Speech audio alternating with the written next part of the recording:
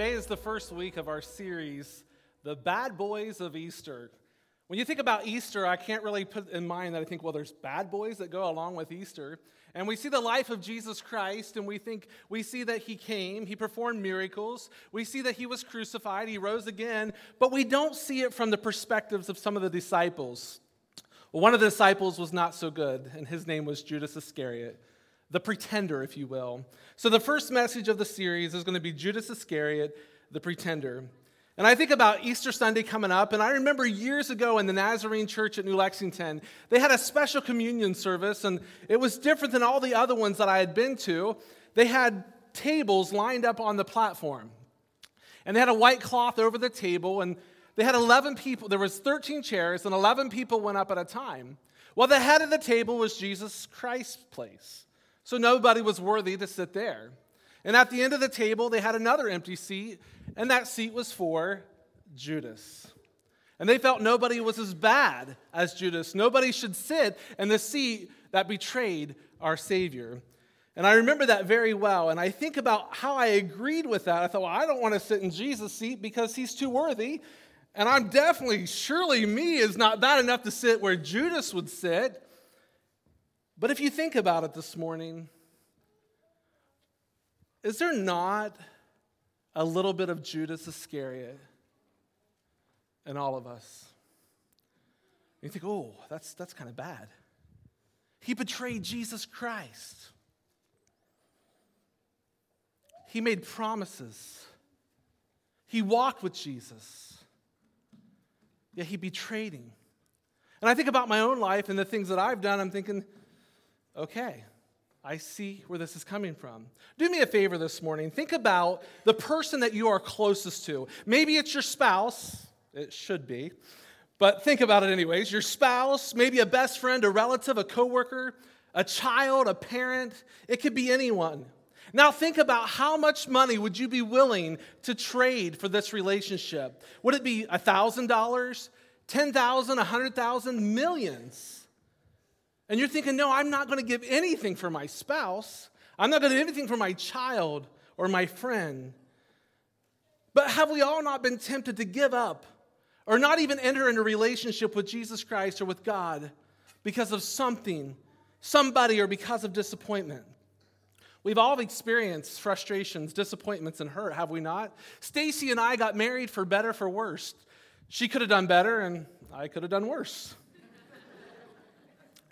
Relationships are not always easy. They take work. They take time. They take energy.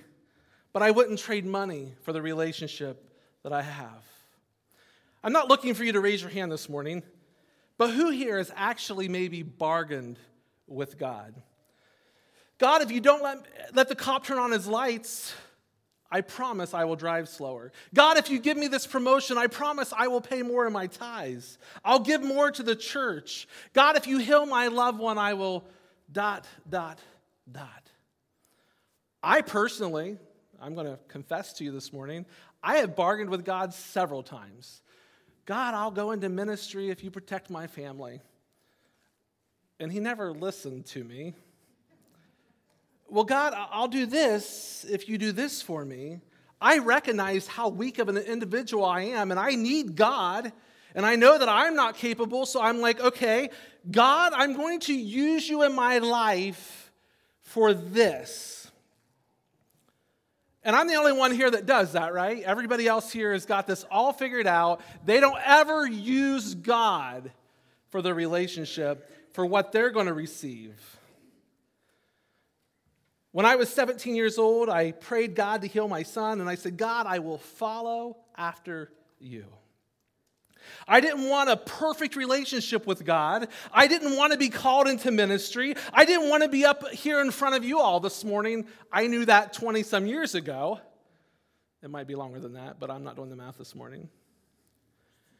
I just wanted my son to be healed, and I said, God, I will serve you and I will follow you if you heal my son. But that's really all I wanted.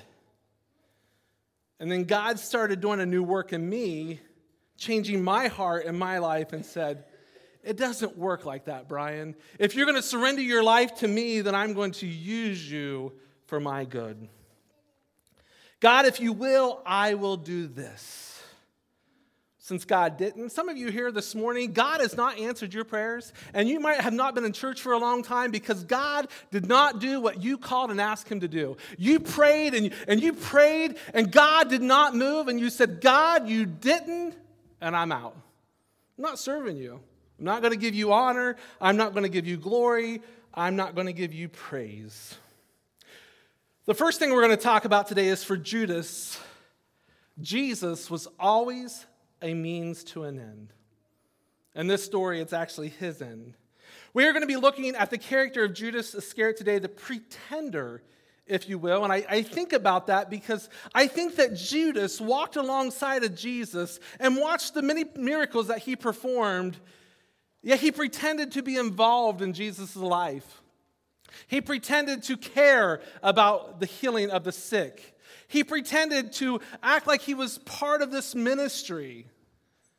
Kind of sound familiar?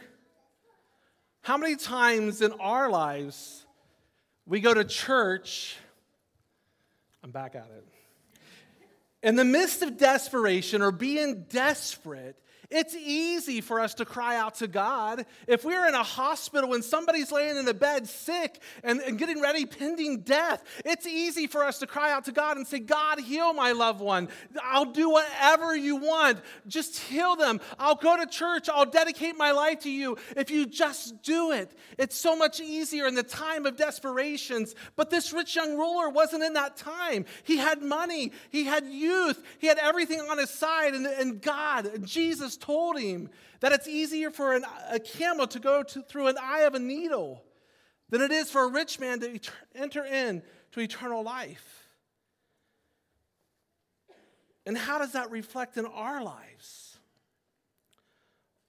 When I was desperate, I needed God. And I cried out to him. But he did something different inside of me. Out of selfishness and greed, we assume that Judas was maybe trying to push Jesus Christ, the Messiah, the guy that came to make a difference in this world.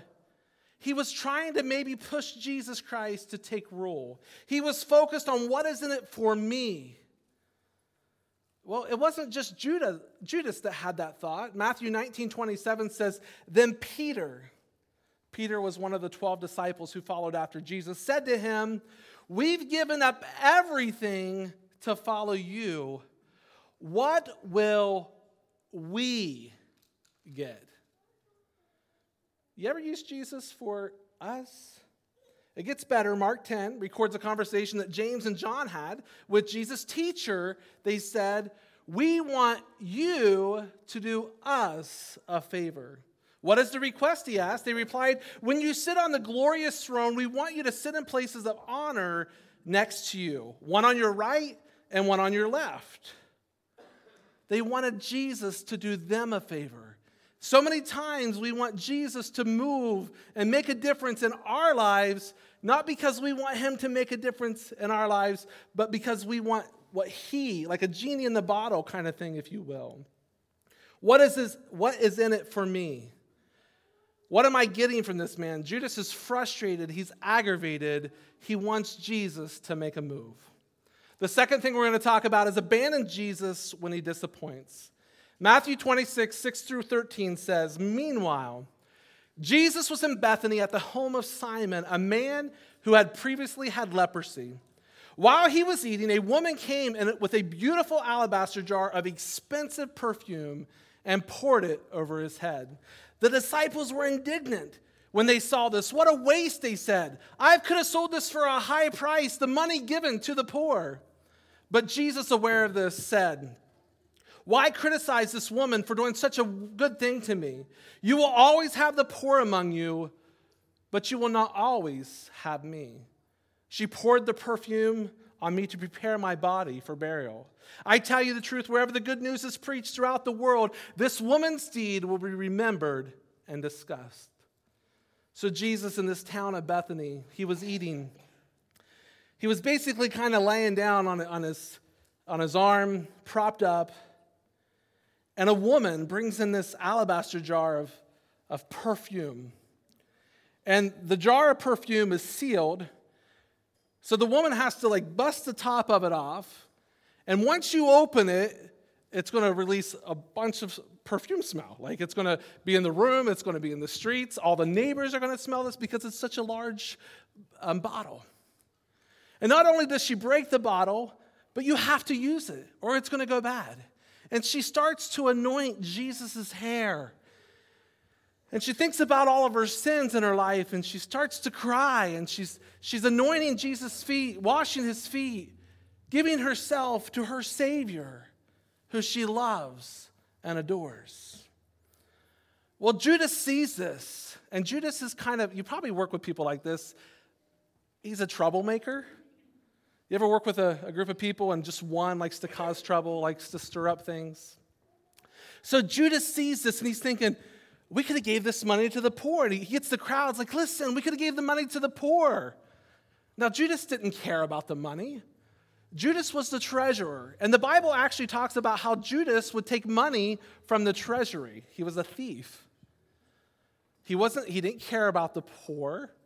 He cared about Judas. He wanted to get a bunch of money. This is just my thought. He wanted to get a bunch of money saved up so Jesus would finally be the ruler that he wanted him to be. He wanted him to come in on a white horse and take rule and be a militant. And he wanted him to take care of things and move in the right direction. In the midst of all this drama, everybody's outraged about this perfume and this expense and what they're doing for Jesus Christ. And Jesus says, wait a minute. Don't criticize this woman for what she's doing. This woman is preparing my body for burial. What? What do you mean, Jesus? You're our leader. You're the Messiah. The Messiah is not supposed to die. What are you talking about? She's preparing my body for burial, for me to die. And the atmosphere changed. And all of a sudden, everybody's starting to think about me. What's going to happen to us if we don't have Jesus Christ? What if we don't have him anymore? Judas watched Jesus do miracle after miracle. He watched him turn water into wine. He watched him make the lame man walk, the blind man see. He was on a boat with Jesus when Jesus calmed the storm. He watched Jesus feed the multitudes. And Judas at this point is so frustrated, either be the ruler, be the Messiah, or I'm out. In the next scripture, we find that Judas went to the chief priest, and he had enough. He's like, what are you willing to give me if I give you Jesus Christ? And they came up with 30 pieces of silver. And if you think 30 pieces of silver is between $12,000 to $15,000. And that's what he traded his relationship with Jesus Christ for. That's not that much money. That goes fast. Have you ever been frustrated with God? The number one and number two reasons that people leave Christianity is because God never showed up. That's their perception. And God never answered their prayers. God disappointed them, and they said, I'm out. I'm done. The last thing we're going to talk about is barter rather than surrender to Jesus always results in a bad outcome. John 13:21 says, now Jesus was deeply troubled and exclaimed, I tell you the truth, one of you will betray me. Over in 27:28 says, now after the piece of bread, Satan entered him. Then Jesus said to him, what you do, do quickly. But no one at the table knew what reason he said this. Jesus had just finished washing his disciples' feet. I can just imagine the presence in that room, watching our Messiah, our Savior, bow and wash the disciples' feet. And they're finishing this Last Supper together, and they're all kind of talking and having a moment of time together. And he says, one of you are going to betray me. And think about the commotion in the room. And And I can just imagine Peter, he didn't take the conceal and carry class. They didn't have it back then. So he had his sword out here where you could see it. He could just pull that sword out and who is it? Who's going to betray Jesus? I could just see him angry. And the 12 disciples, they'll wrestle him. They'll tie him up and they'll do whatever they can to stop this. But right now, just everybody listen to me. If you're on your iPad, your iPhone, just listen for a second. If you're watching live, this is very important. Jesus Christ, who knew the horrific death that he was about to take place in. He was going to be crucified. He was going to have flesh ripped off of his body. He was going to be beaten beyond description. He was going to be pierced in his hands, his feet, his side. Every ounce of blood that was in his body was going to be removed from him. And he knew all this. And he looked at the person, the one person that was going to betray him. And he whispers, he leans over to him and says, "What you're going to do quickly." You know what that tells me? That tells me that God's Son, Jesus Christ, not only died for your sins and my sins, but the one person that betrayed him, Judas, he died for him as well. If that don't tell you the love of God, if that don't tell you the love of our Savior, I don't know what will. But God so loved us, the world, that he gave his one and only begotten Son, that whoever believes in him shall have everlasting life. I'm going to ask the band to come at this time.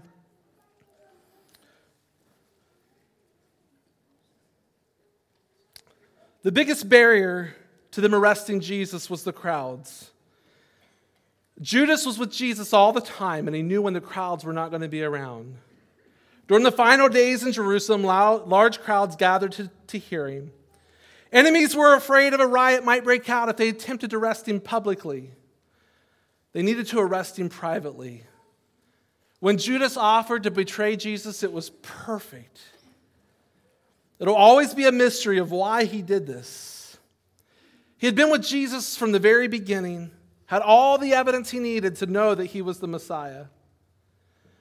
Yet he willingly turned against Jesus and offered to betray him for 30 pieces of silver. Why did he do it? Was it greed? It might have been part of it. He stole money. Or was it disappointment? Jesus refused to become a king, and Judas wanted the power for himself. But I believe the real reason. Judas was outwardly committed to Jesus. But in his heart, he was rebellious and unbelieving. Jeremiah 17:9 says, "The heart is deceitful above all things and desperately wicked. Who can know it?"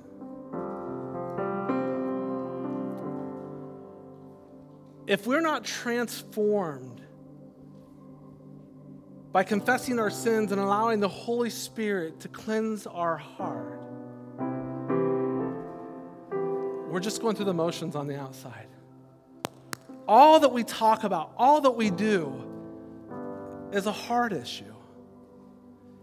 It's to allow the love of God to cleanse our heart of the desires of the old way and be filled anew in the new way. I'm going to ask you to stand. I have one more story. In 1999, I was called into ministry. To be honest with you, I had a calling in my life ever since I can remember. I had a call to preach, a call to serve. And in 1999, it got to the point that it was starting to choke me. And I felt the Holy Spirit saying, "I want you to preach. I want you to be a pastor." And I've shared this story before. There was 3 ministers when I was growing up that lost sons. Reverend Nelson, John Jividan, and Reverend Hughes. And they were all my pastors. And for me to surrender and to accept the call of Jesus Christ on my life to be a preacher, to be a minister, I was afraid that I'd have to give up one of my sons. And I'll be honest with you, I wasn't willing. And I said, no. I'm not going to preach, God. I'm just going to go to church, do whatever they ask me to do, go through all the motions of what a church person looks like, but you can't have my children. I stopped there.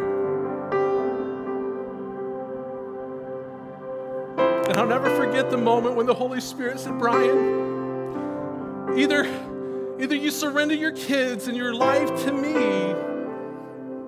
or it's done. I'm going to betray Jesus. I'm going to barter. I'm going to say, you can have all this, but I'm going to keep on to this. And in 2000,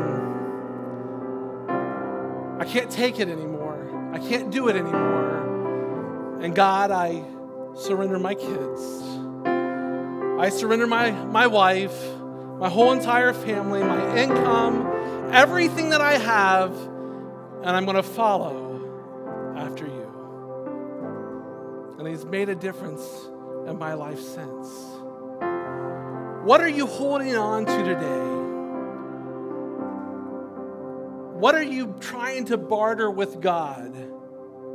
Because as soon as you barter with God and say, I'll give you this, God, if you give me this, the value is going to be gone. Judas took back the 30 pieces of silver and said, I have sinned. I don't want it. I turned in an innocent man. I can't do this. And they're like, the blood's on your hands. And the story of Judas ends with Judas hanging himself on a tree of remorse, regret, and no hope. But today, we have hope. We have a Savior that loves and cares for us. We have a Savior that died and arose from the grave, that He has sent His Holy Spirit to encourage us, to empower us, and to make a difference. The altar's open today, and I challenge you to surrender to God versus barter.